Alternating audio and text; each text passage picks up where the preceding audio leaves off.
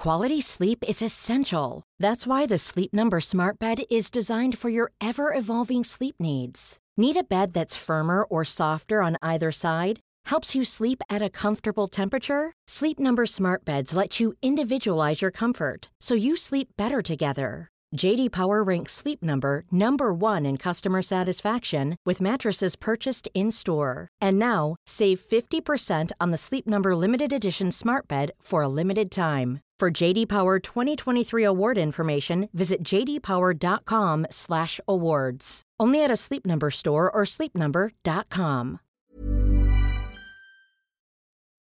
Guys, I have a confession, and maybe this is just my mind, but contact tracing sounds dirty. It sounds like what the county has to do when you apply for a marriage license and get tested for syphilis and you're positive. Ew. I meant dirty the other way. Like, you can trace my contacts kind of way? Ew. Sure. It depends what tone of voice you use. You know, if you say Always. if you say we need some contact tracing over here, it sounds very businesslike. But if you say, dude, we need some contact tracing, you know, then yeah, it sounds dirty. Contact tracing. Yeah, you can trace my contacts. Put anytime. me in charge. That's literally true of any phrase in the English language ever. I don't know, really? Like, what about like 12 items or fewer? You even make that sound sexy, Shane. No point refinancing. Okay, the bottom line is Shane can make anything sound dirty. Talk dirty to us, Shane. Always, always, baby.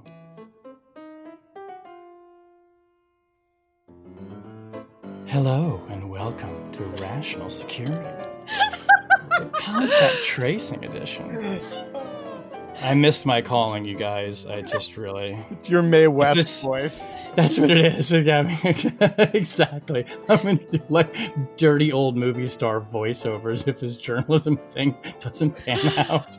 Either that or maybe 900 calls will come back. Oh, do you remember those? Oh, yeah. Man. Oh, wow. For the youths among us. Is that a contact you're tracing, or are you just happy to see me?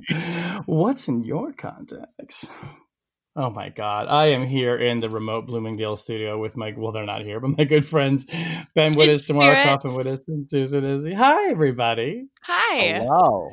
Is this week 5? I think it's week 5. This is although we were 382. Although the mayor of DC just announced this, I think does apply to all of us. Yeah. That one more month, where May 15th, the lockdown has been extended, which I got to say, I was kind of surprised she didn't just go for the whole month, but I'll take May 15th, I guess. Although I had a moment of sublime lockdown bliss the other day. Mm. I was out for my morning walk, which is really the only time I leave the house. And I was walking across Nebraska Avenue, right near the Department of Homeland Security. And a very large, this is broad daylight, a very large red fox sauntered across Nebraska Avenue. Sauntered. With less fear of being hit by a car than, I don't know, like I have ever seen an animal cross the road with, and just looked up at me and, you know, all but said, you know, as you all retreat into your humble abodes and stay there, I, Master Renard, am taking over. I like that. I like that very much. On the podcast this week, state officials say tracing the contacts of infected coronavirus patients will keep the virus from spreading further. The Trump administration withdraws funding from the World Health Organization, and Russia takes advantage of confused U.S. policy on Libya. So let's start with contact tracing. For those who don't know and just think that contact tracing is a dirty word that I made up, this is the idea that once state governors and local officials make the decision to begin allowing people to return to work, or some businesses to open, and kind of life beginning to slowly get back to normal, that one key way, and this has been really fleshed out in a lot of big sort of policy proposals too, that I think the White House is paying attention to contain the virus from spreading further and having another big surge of patients, is to really ramp up the number of people who get tested when they show symptoms. And then when someone is positive, aggressively figure out who that person has been in contact with, and then try to isolate the sick people while the virus gets out of their system. So contact tracing. This is something that state and local public health officials do routinely, but never really at this scale. And this has opened up all kinds of questions about whether or not technology could be employed to make this easier, whether data and big data could be used for tracking and tracing people, which naturally segues into some big, tough questions about civil liberties and privacy and third-party doctrine and all of the kind of, the meaty stuff that we like to deal with on the podcast. So Susan, give us kind of a basic explanation of what some officials and experts are proposing here, and then kind of where it sort of hits these hot button issues. Yeah, so I think you laid out the basic concept pretty well. And I do think it's important to note that this isn't a new concept, what we're talking about. It's used in public health all the time. And in keeping with our dirty minds theme, it's most commonly used for, in the context of sexually transmitted diseases, right? So somebody who tests positive for syphilis or HIV or any sort of number of sexually transmitted diseases, they are asked to disclose their sexual partners. And then those people are notified. And that's one important way that those diseases are spread, because presumably you're working with a limited number of individuals. So this isn't a new concept, but of course, the issue here is for something like this to be effective against COVID-19, there's a scalability problem. So ordinarily the way this is done is sort of on a voluntary basis. Interviews are conducted. Individuals who test positive are asked to disclose sort of on their own, of their own accord and volition. And we're dealing with pretty small population sets. Obviously, in a global pandemic like this, we're dealing with a much, much larger group of people. And we aren't just talking about sustained contact like with your family members or people who you would necessarily know, but really anybody you might have been within 6 feet or maybe 27 feet for as little as 5 minutes. So this could be somebody who you stood a little bit too close next to in the grocery store line, would be sort of somebody you would have to disclose your contact with. And there's no way anybody would even know who that person was. And so the sort of natural inclination here, and certainly the pathway that's been charted by a number of Asian countries, is to rely on technology, because of course everybody has, or most people have, little tiny tracking devices in their pockets in the form of cell phones. So there's a lot of different ways you could imagine using surveillance technology and cell phones in order to enhance these efforts. So one is sort of to use it as real-time location information for all people in the United States at all times. So this would be a data set available to the government beyond the wildest dreams of the most extreme person at NSA, the most extreme person at the FBI, right? This is like crazy bananas that this is even an idea. It's what Susan was proposing until she exactly. Her and John I said Poindexter currently at NSA, not previously. There's this memo, it's famously known as the Hennessy memo, where she lays this all out and says, just if we could just get a virus going, people would beg for this. The beautiful world. So that's the most sort of extreme manifestation. I don't think that's really on the table. And so what we're seeing is sort of private cell phone companies, things like Apple and Verizon and AT&T, coming forward to sort of come up with options short of that, in part because if we were actually talking about real-time location information that the government was obtaining, you'd need to get warrants or subpoenas. You'd have sort of a million really, really complicated legal questions. You probably couldn't even litigate the answer in time to respond to this particular pandemic. So that leaves sort of the question of less compulsory alternatives. And so one thing that has sort of emerged as being sort of promising, although potentially also problematic, is the idea of using sort of an app-based system. And so basically the way this would work is it would use Bluetooth on phones to communicate with other phones that are near to it for for a sufficient period of time. So Shane, if you and I stand next to each other in the grocery store, a little too close for a little too long, our Bluetooths on our phones will send one another a message, like an encrypted message that provides sort of a code. It doesn't provide our location information. It doesn't provide our identifying information. But if I go out and then get test positive for coronavirus, you would get an alert on your phone of, hey, you have this app installed. Someone you were in contact with has tested positive, and you now need to quarantine yourself. So it's really appealing in theory. It's really, really complicated in practice. So one, in order for this to work, you'd need a ton of people to have it installed on their phones. This isn't something that would work if you had 1 out of every 100 people or 1 out of every 20 people. You really would need mass adoption for it to work. And then there are sort of the questions about whether or not it's really possible to avoid inadvertently collecting privacy sensitive information. This would be something you would have to deploy and develop very quickly. That's where sort of basic security concerns tend to be most heightened. And then there's the legislative layer on top of it. And so the proposals right now, and these aren't actual legislative text yet, but more sort of conversations that are ongoing, is one, is this a good idea in the first place? Second, should the government be mandating that people have these kinds of apps? Should they be mandating that the app be available? Should we be incentivizing companies? Should we be reducing legal barriers to sort of sharing information? And basically, how should we be thinking about this sort of as a possibility? And that's just the difficult, really, really difficult questions for immediately addressing the pandemic. Then on top of that, there is this huge, massive question of, if we do go down this path, what does it mean for privacy and civil liberties? Is the government allowed to use this for other purposes, right? This really gets into sort of the most thorny, difficult post 9/11 privacy and civil liberties questions, but on steroids and amplified, throw every sort of metaphor in there. So it's a really, really difficult question. It has a ton of security implications, a ton of public health implications, and it's a policy decision and a technology decision that needs to be made very, very quickly, it makes it hard to do sort of securely and really, really thoughtfully. So I think a ton of promise, but also real reason to be pretty, pretty nervous about where this path might take us.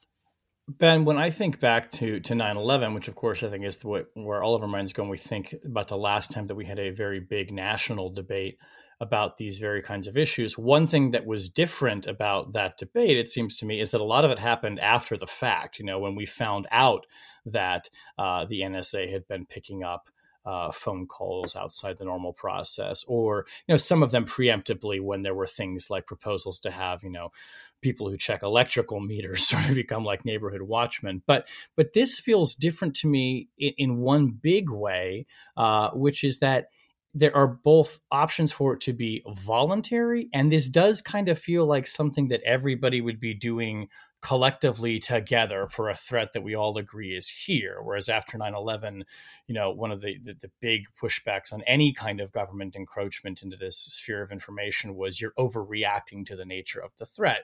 So, do you think that's right? There's something about the kind of voluntary / pervasive character of this that just changes the debate and should have us looking at this in a different way than we did after 9/11 when we talked about government using big data.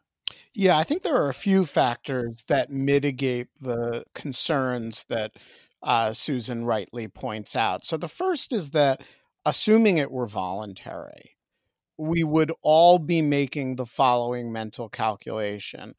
One, should I collect data about my location and other people's location who have also opted in order to get a heads up if any of them test positive for the virus, and also to give them a heads up if I test positive for the virus? My suspicion is that a lot of people would say yes to that and would opt in to that, not as a matter of their own peace of mind, but also as a matter of good citizenship. So one factor is the opt-in. Another factor that I think is critically different from the post 9/11 environment is that, as I understand at least some of these apps, the way they are designed is that the data is stored on the individual phones. And so it's not like there would be a big government, say, database of all the metadata of all the phone calls, right? You're walking around with a record of all the phones that you have interacted with, and they are walking around with the information that they had contact with you, and that information is potentially available if and when somebody is diagnosed. And so I do think, if done right, the data is sufficiently localized and non-centralized, that I do think that mitigates it too. And then further mitigation is the fact that presumably this is a temporary measure to deal with a very specific emergency.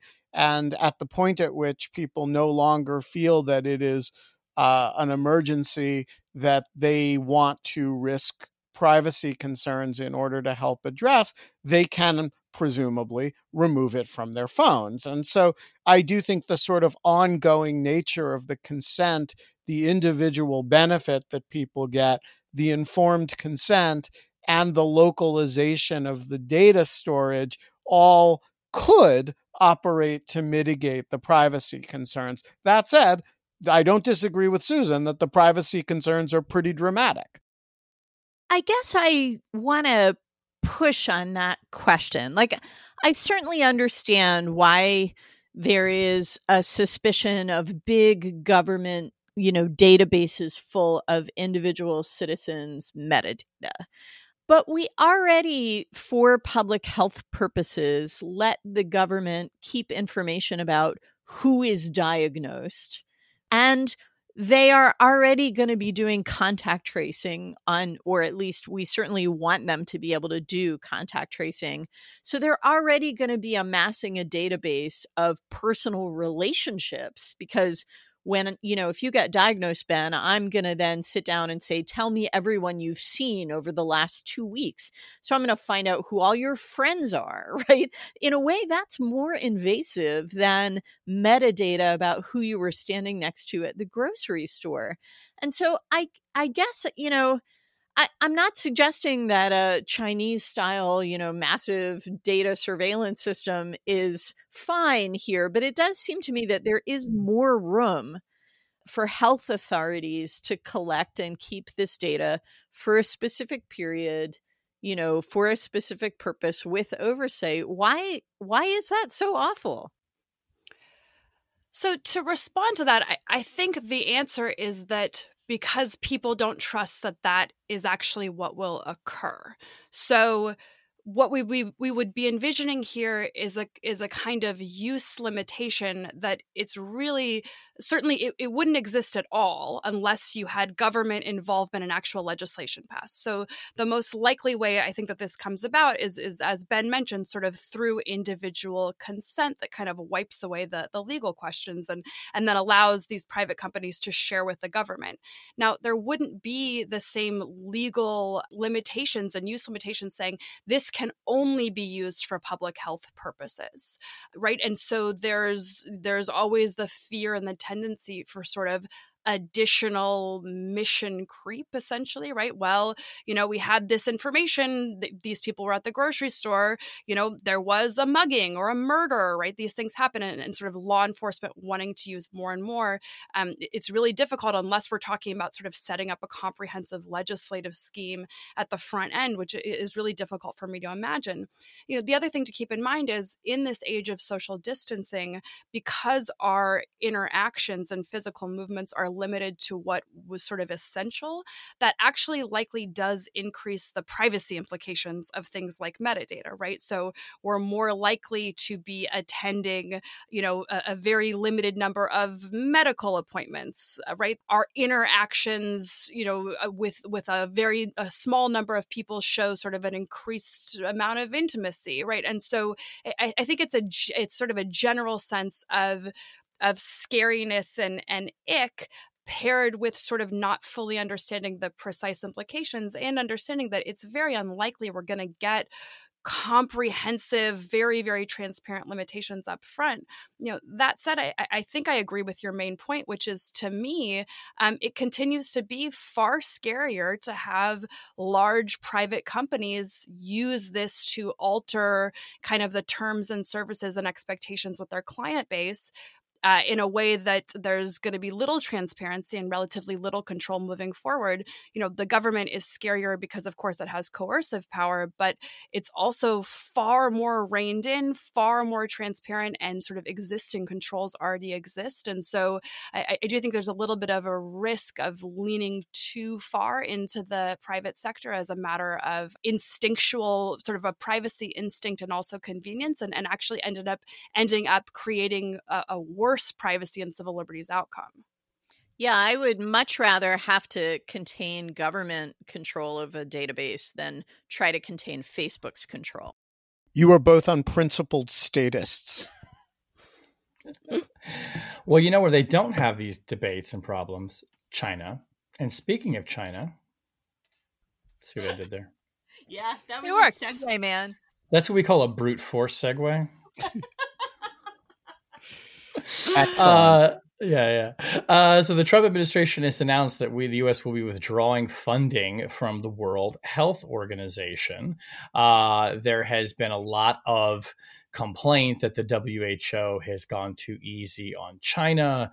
The Trump administration has complained about lots of things about the World Health Organization. Ben, start us off. Why is President Trump taking this move now, and what does he hope to gain politically from withdrawing this funding from, effectively what is the body that everyone thinks of as kind of the United Nations for global health?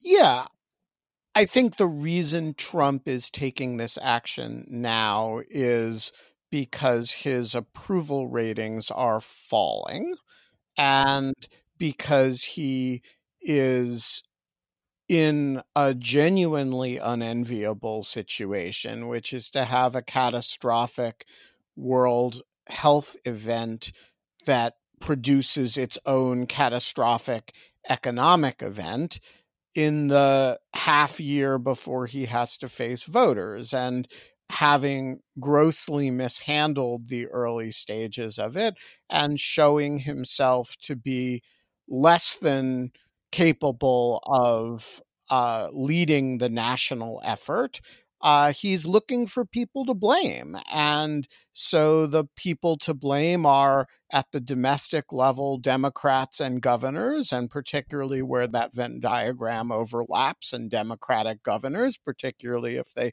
happen to be female.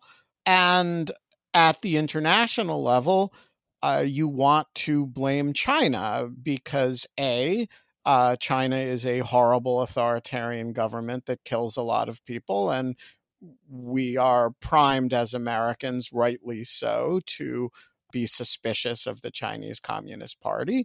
Number two, because the president has never shied away from using xenophobia and racism as an organizing tool. And number three, of course, because China has been a genuinely bad actor in this controversy. And so you want to talk about China as much as possible. And this dovetails, in Trump's case, with a long-standing distaste for international and multilateral organizations. And in this case, the international and multilateral organization in question is a bit on the captured side by the Chinese, and has in fact played an unfortunate role among the many good things that it does in not calling out the Chinese government for its lies about the number of cases and its misinformation and cover up in the early stages of the virus. So, I think it's why he's doing it now is not subtle. It's a confluence of a lot of factors that all push in the direction of find somebody to blame. It's better if it has something to do with China. And if it happens to be a multilateral international organization, all the better. Yeah, so I think Ben's clearly right. I mean, this is just completely transparent that this is about sort of Trump's next attempt to try and shift the blame to somebody, anyone else. That said, there is sort of a level of additional irony because what Trump is accusing the World Health Organization of doing is, of course, all the things that he himself did, right? So he's the one who believed the Chinese. He is the one who sort of repeated their talking points in the early days. He's the one who's mismanaged, sort of grotesquely mismanaged the response to this crisis and made it worse and worse. And so we've seen this in other contexts, sort of his the projection at play here. But this is really all about just desperately grasping, trying to find somebody else to blame and somebody else for his base to sort of latch on to. That said, this is yet again one of those kind of punitive policy moves that isn't designed to achieve any sort of rational policy outcome and is going to end up shooting us in the foot because the World Health Organization plays an important role in preventing the spread of coronavirus all around the world, and especially in places in which the United States has a fairly limited presence. And it's not as though there's some other World Health Organization, right? That if you cut the funding to the WHO, like there's some other group that comes in. Like this is the only group that has the infrastructure and access and capacity to do this. And so, again, we're seeing this sort of fuel Trump's isolationist, close the border, xenophobic impulses.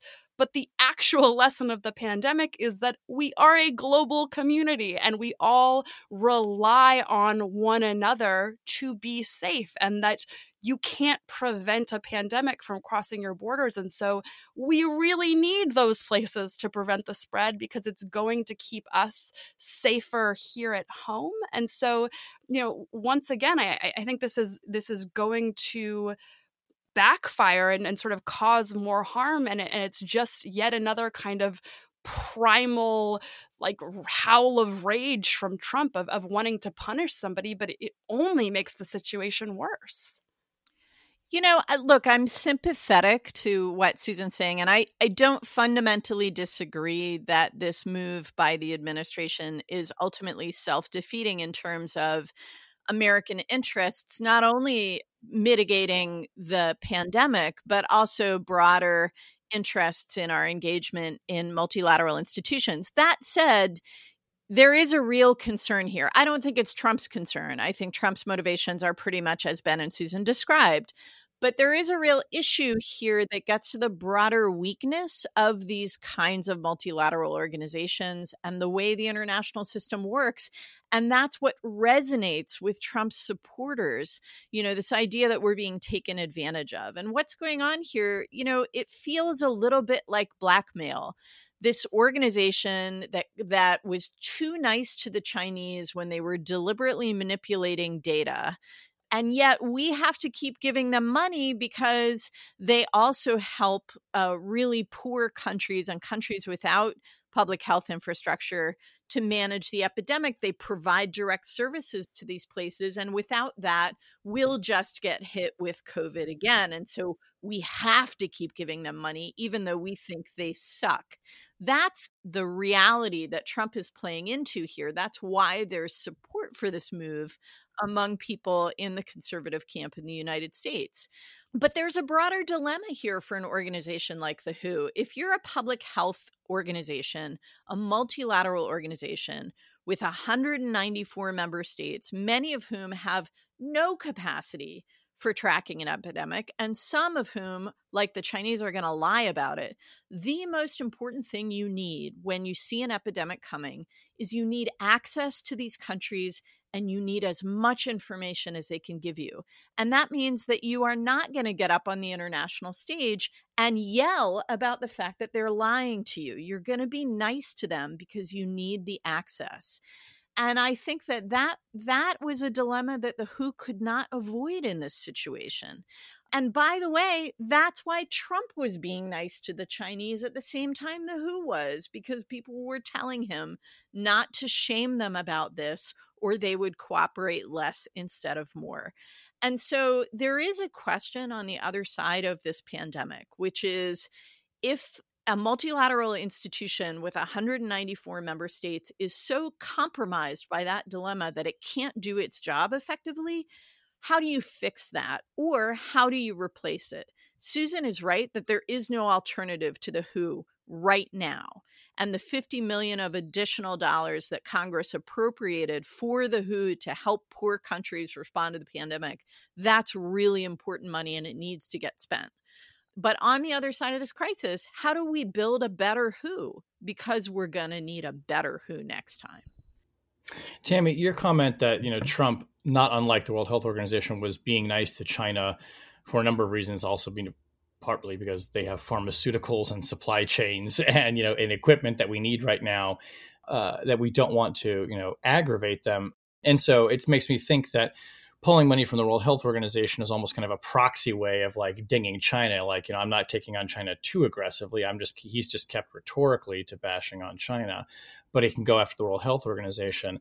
But it's interesting in light of this story that ProPublica broke this afternoon that a State Department memo warns that pulling money from the World Health Organization would actually cede more ground and influence to China and help hobble response efforts. So it seems like, putting aside for granting his distaste for multilateral institutions, if what he's really trying to do here is sort of, stick it to China, but not too hard, it seems like he's arguably helping China by pulling away from the WHO. Well, that's clearly the argument that this draft State Department memo was making. And it's interesting. The memo appears to have come from the Bureau of Near Eastern Affairs at the State Department, and it was focusing on the work that the WHO is doing in fragile states and civil war states in Syria and Libya and Yemen and Lebanon. And, basically saying that the WHO is providing test kits, it's providing equipment, it's providing advice to these countries that really don't have the capacity to do this stuff on their own. And the Chinese are out there, giving equipment and offering doctors and stuff too. So if you take the WHO away, you're basically ceding the playing field in these countries to the Chinese. And that may well be true in those specific cases, but it gets to the fact that multilateral organizations, like I said, are embedded in global politics. They can't isolate themselves from global politics, but they also are not the only vehicles that countries use for influence in international affairs. Obviously, countries are doing their own stuff too. And by the way, the United States, in normal circumstances, would be out there in the world giving aid to help poor countries with pandemics, just like the Chinese are. And so, when we think about this broader global competition with China for influence, we have to think about all the different ways that we have influence and making policy on the basis that, well, we don't like the way this organization is operating right now, so we're going to take our marbles and go home. Yes, it changes the equation often to our disadvantage, but we could, in principle, compensate for that in other ways if we were thinking about the whole canvas. Yeah, I just want to say there's another aspect to the WHO which, we should not forget, and it has been a complicated actor in this, and in some ways a bad actor. But, without the WHO, there would still be smallpox in the world. And without the WHO's ongoing polio eradication efforts, there are parts of the world that polio was still prevalent only relatively recently. And it is almost not entirely eradicated now, but almost eradicated now, largely because of multilateral efforts like the WHO. And, so this is a flawed organization. It has a lot of the pathologies that other UN agencies have. It does have a tendency toward capture by authoritarian member states. And yet it is providing an immensely important historical set of services that, without which, infectious disease is used to be the thing that killed dramatically more people than everything else put together. And, there is no alternative to international bodies to do that, given the fact that national health systems in advanced countries are so much more advanced than their counterparts in other countries. And so, the bluster of the action aside, and there is some underlying merit to irritation at WHO in this context, it is a crazy thing to want to do. All right, so now for some non-coronavirus coverage. The New York Times this week has published a really fascinating and deeply reported story about Libya and Russia and the United States and the sort of conflict for interest and control of the future of Libya and its value geopolitically. Tammy, the story starts with a phone call that John Bolton, when he was the national security advisor, reportedly had with the Libyan strongman Khalifa Haftar, who wanted the United States blessing for a surprise attack to seize the capital of Tripoli ahead of peace negotiations. So tell us what happened next and why this story is so revealing. Yeah, thanks, Shane. This story is fascinating. And it's also the reporting in here by David Kirkpatrick, I think, helps to illuminate something that a lot of Middle East watchers have found mystifying in Trump administration policy over the last couple of years, which is just the incredible confusion of administration policy toward the civil war in Libya and toward the main two warring factions, the internationally recognized government, which the U.S. also recognizes and supports, and on the one hand, and General Haftar on the other hand, who's, a former resident of Virginia, a former client of the CIA, who went back to Libya in, I think, 2014, and with backing from a couple of regional patrons in Egypt and the UAE, started fighting against this internationally recognized government. And the call between Bolton and Haftar was kind of a flashpoint in this confused policy where, on the one hand, the U.S. government is sponsoring this peace conference. The UN Secretary General is landing in Tripoli to convene these peace talks. We think we might actually be about to begin ending this horrific civil war. And then it appears as though the White House itself has given a blessing to the guy fighting the internationally recognized government to launch a new military assault, which blows up the peace process completely. Folks like me who work on these issues have been hearing rumors for months leading up to that call about arguments inside the administration over policy toward Libya. And what's great about this New York Times story is that it puts this policy confusion in the context of broader geopolitics, which involve a regional argument over Islamism and the future of the Arab world, where you have the Emiratis and the Egyptians backing Haftar because he says he's anti-Islamist, and the Turks backing the internationally recognized government because they like more Islamist governments. And then you have Russia.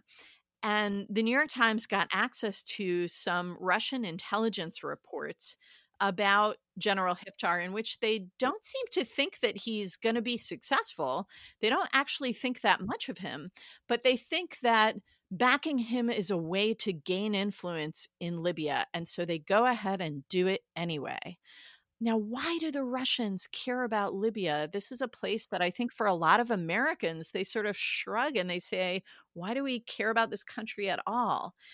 And the reason is that Libya has the 9th largest oil reserves in the world. In fact, they are right behind Russia in their proven oil reserves.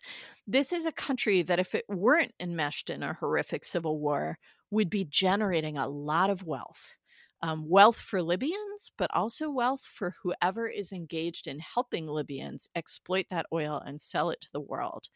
The Russians have been engaged globally in a campaign to seize market share in global energy markets, to make countries in Europe increasingly dependent on Russian energy supplies. And the stronger their hold is in Libya, the stronger their influence on the global energy market and the stronger their influence on Europe. So this, to me, was a great illustration of just how calculating, how farsighted, how savvy the Russians are about the way they engage in politics in other regions around the world to their own benefit.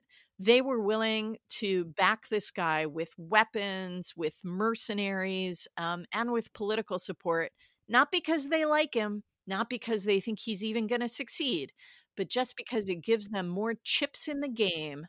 Whenever peace negotiations finally come about, they will be in a stronger position to win leverage and to make money. And so I really commend this story to everyone. And I also think that, you know, compared to the Russian calculus and the Russian behavior here, we look like blind, bumbling fools. I just don't know how else to say it. It's really dismaying. Yeah, I will just want to foot stomp that last point. You know, this is a story fundamentally about opportunity costs. It's a story about what happens when you take your eye off all the balls at the same time, because you're fundamentally about self-aggrandizement. And this is about what the rest of the world is doing while we're dealing with Donald Trump and while Donald Trump is dealing with himself. And, you know, there are a lot of these stories everywhere in the world involving, this is a particularly well-told example of it, but about the missed opportunities while we've all been staring at our navels. I mean, I think the real significance of this story is we have finally left the national nightmare in which John Bolton is kind of the good guy. And I am so relieved to return to a place where we can talk about how John Bolton sucks, both generally and at his job specifically. And just the post-impeachment glow between seeing the consequences of Bolton's decision to slash pandemic readiness, his decisions here. I think we are getting a fuller and fuller picture of the real impact of his time at the White House. And I, for one, bet that he really, really wishes that book had gotten out a little bit earlier and wasn't held up in pre-publication review. And just a reminder, that might have happened had he decided to testify. Yeah, that book that my Kindle keeps telling me is being postponed and postponed again. I have a feeling if it comes out in the middle of May, it's gonna be about as watched as some reruns of Alice or something. I mean, who cares anymore? But it's like to your point too, Susan. I mean, maybe David, you can answer this. Like, what is John Bolton thinking when he has this phone call from this Libyan strongman saying, hey, I'm thinking I want to launch an attack on the Capitol before this peace negotiation convenes, and Bolton doesn't say no, according to Kirkpatrick's reporting. Like, what the hell? I mean, to add to that, the craziest thing is the New York Times describes it as not a red light or a green light, but a yellow light. Yeah, what does that Tammy, even mean? Is this a thing? Yeah, is there a yellow light? There is a yellow light. A yellow light is usually like, we don't really like that idea, but we're not going to waste our energy trying to stop you. Yeah. But it sounds from the article as though he said something much more specific, which was, if you're going to do it quickly, which is, I would say, that's not a yellow light. That's basically a green light. It's just not, it's basically like, okay, we know we sponsored this peace process, but we don't care if you blow it up. Just do it fast and get it over with, which is just, that is a green light, and it's crazy. And what was Bolton thinking? Did he even care? Did he understand the Russian role in backing Hiftar? And, there's so much more in this article too. I mean, among other things, we had heard news of the Russians opening a new airbase in Egypt. Egypt, one of America's major regional partners that gets $1.2 billion a year in military aid from the United States. And when that news came out, a lot of us regional specialists were scratching our heads like, why do the Russians want an airbase in Egypt? Why is the United States government not protesting this? Is this a big deal in terms of Russian influence in the region? Turns out this airbase was to support Russian operations on behalf of Haftar. So it was part of a bigger game. John Bolton, Mr. Strategy, didn't notice that? I mean, so, we know the president doesn't read his intel briefings, but was John Bolton really not paying attention to his intel briefings? So it really does make you think that the guy was not only was he not a force for good, he wasn't even nearly as good a strategist as his enemies think he was. Right. I remember him being widely praised as a bureaucratic knife fighter, but maybe there's no deserved praise as a policy genius here.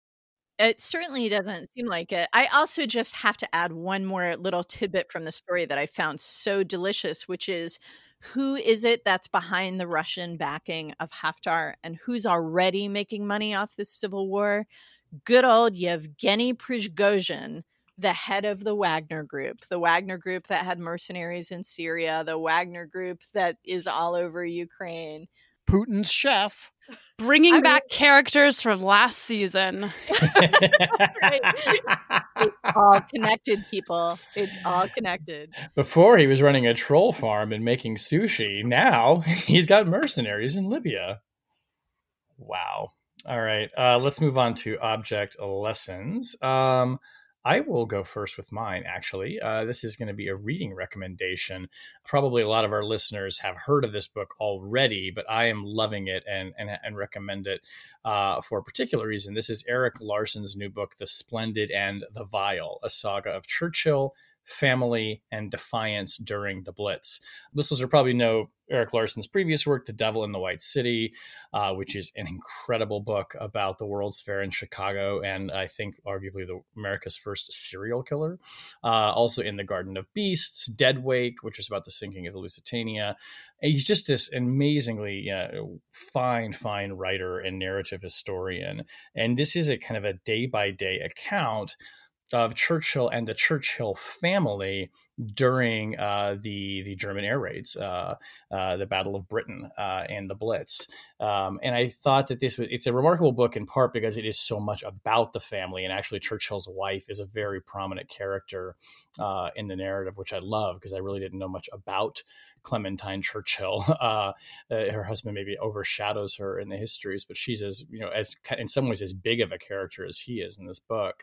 But it's also just really interesting reading for a time of existential dread, right? There's almost some sort of like sympathy you feel because, like, not that I'm comparing what's going on here necessarily to the Blitz in England, but this sort of moment where the entire nation is gripped by this threat and they all have to come together. And the story is really a day by day, not just how Churchill was making decisions on the policy level, but just how he was getting through the day and how his wife and his kids were doing that too. So it's just an excellent book. I haven't finished it yet, but highly recommend it to folks now or after the pandemic.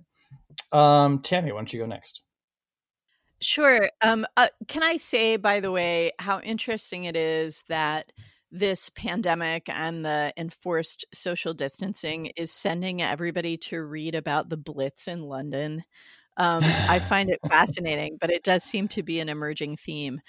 So my object is also a reading recommendation, briefer than a book, but it's actually Libya related. So one of the victims of COVID-19 in the region is Libya's prime minister from the immediate post-Gaddafi period, Mahmoud Jibril. And my colleague at Brookings and my former boss at the State Department, Ambassador Jeff Feltman, wrote a really fascinating little obituary of Mahmoud Jibril together with Jean Kretz, who was our ambassador in Libya before, during, and after, immediately after the revolution, just before Chris Stevens.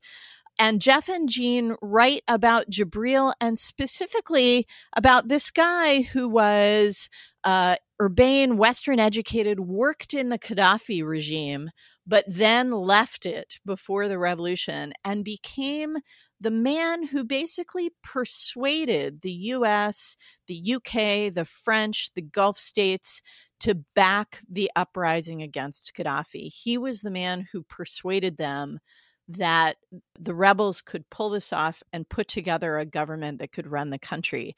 And so it's a really interesting portrait of how one individual and that individual's character and self-presentation can actually affect international foreign policy decision-making in a really significant way. And so I really want to commend this little essay to everyone. It's a couple thousand words, and we'll put the link on the show page. All right, Ben. So my object lesson last week and the week before involved these 3D printed masks that my son was working on. And yesterday he took some samples of the masks that he had printed to a local hospital in the DC area, and they looked at his masks and said, "We want as many of these as you can print, as fast as you can print them." Which, given that we have one 3D printer at home and two that he's ordered, is actually a bit of a tall order. So Gabriel put up on GoFundMe a description of the mask 3D printing project that he's been engaged in the last couple of weeks. And overnight, people from around the world have contributed $43,000 to Gabriel's 3D printing mask project, which was, shall we say, quite unexpected. And I'm kind of bowled over by it, how moved people seem to be by this. And so now Gabriel is trying to figure out how to spend what looks like it may be $50,000 when the whole thing is ended in order to produce as many masks as possible. And so, first of all, thank you to everybody who has contributed to this. And secondly, my object lesson this week is not 3D printed masks, but injection molding masks, because it turns out that maybe the fastest way to produce very large numbers of masks, if you're operating in the tens of thousands of dollars rather than in the home tinkering department, is a process called injection molding. And so Gabriel is now researching injection molding. And so the injection molded silicone mask is my object lesson. Can I just say, by the way, I love this story for so many reasons, but one of the parts I love it is he just walks into the hospital and says, "I've got this." And they say, "We'll take it." I mean, that is like the kind of just like ingenuity in the moment. Like that is some Churchillian shit right there. I like that very much. That is exactly what people do. They rally together. That is sweet of you to say, but I think it's also a mark of just how desperate these hospitals are. Okay, there's that. That the kid on the street, they'll take his mask. I'm looking on the bright side. How uneven the distribution is. So I think some of the, he will be approaching a lot of the area hospitals, but my impression is that some of them are quite well stocked and some of them are really not. And that's so, right. If you're thinking about making donations in whatever community you are in, think about not, the hospital that's serving the high end, more wealthy and upper middle class populations, but think about the hospitals that are serving underserved communities, because they are probably getting less in the way of donations. And, I think that's a part of what's going on here too. Susan. So I have an object. So I am assuming there are many other Rational Security listeners who are currently homeschooling their lovely and probably very well-behaved children who are enthusiastically soaking up their knowledge. And I've been joking that the only thing I'm really equipped to teach my kindergartner is like FISA. And we're just going to start, I don't know, spying on the neighbors, taking notes. But for those of you who would like a little bit more developed curriculum on tradecraft, the Spy Museum is actually doing this really cool online class. It's called Spy School 101, and it's just about sort of the history of espionage and tradecraft, and it's designed for sort of 3rd to 6th graders. So it's super cool. It's free, but you do have to register in advance, and they have their next live event is going to be this Friday, April 17th at 12 p.m. And you can just go to the spymuseum.org they have like a bunch of classes, and we will put the link for this one up to the show page. But any of you who have little aspiring spies, whoever is the most efficient tattletale in your house, will enjoy this presentation and give you 45 minutes of peace and quiet. Is this like, are they being taught tradecraft or like history of espionage? It says they're going to explore the shadow world of espionage through stories, artifacts, and tradecraft. How to spy on your parents. Here's how to run a surveillance detection route in the neighborhood. Dead drop in your backyard. I like this. I like this very much. And that would keep, I'm going to go look it up. It would keep me occupied for 45 minutes. They do have a ton of stuff for adults too. Well, I'm definitely going to check that out. I love the Spy Museum. And hopefully we've kept all of you occupied for, at least 45 minutes. It's been about that long, but it's time to end the podcast. Rational Security is, of course, a production of Lawfare. You can find our show page at lawfareblog.com. You can find instructional videos of Susan showing you how to write with disappearing ink at susanspies.blogspot. I totally think Lawfare needs to produce a video of Susan teaching FISA for 4-year-olds. It has viral potential. I mean, hey, you've done crazier. It's never too early to start building the national security state. Exactly. You can follow us on Twitter at RATL Security. You can find us on Facebook. Whenever you download the podcast, please remember to leave a rating and review. It really helps us out. And guys, we really, really appreciate all of your reviews, especially your positive ones. It's great. And it's also great to read them at a time like this when we can't all be together. Our audio engineer this week was Ian Enright of Goat Rodeo. The show is produced, as always, and edited by Jen Patia Howell. Music this week by Anthony Fauci and his socially distant version of the Mae West classic, Come Up and See Me Sometime. Nice. But stay 6 feet away. Very good. Because he's got that voice.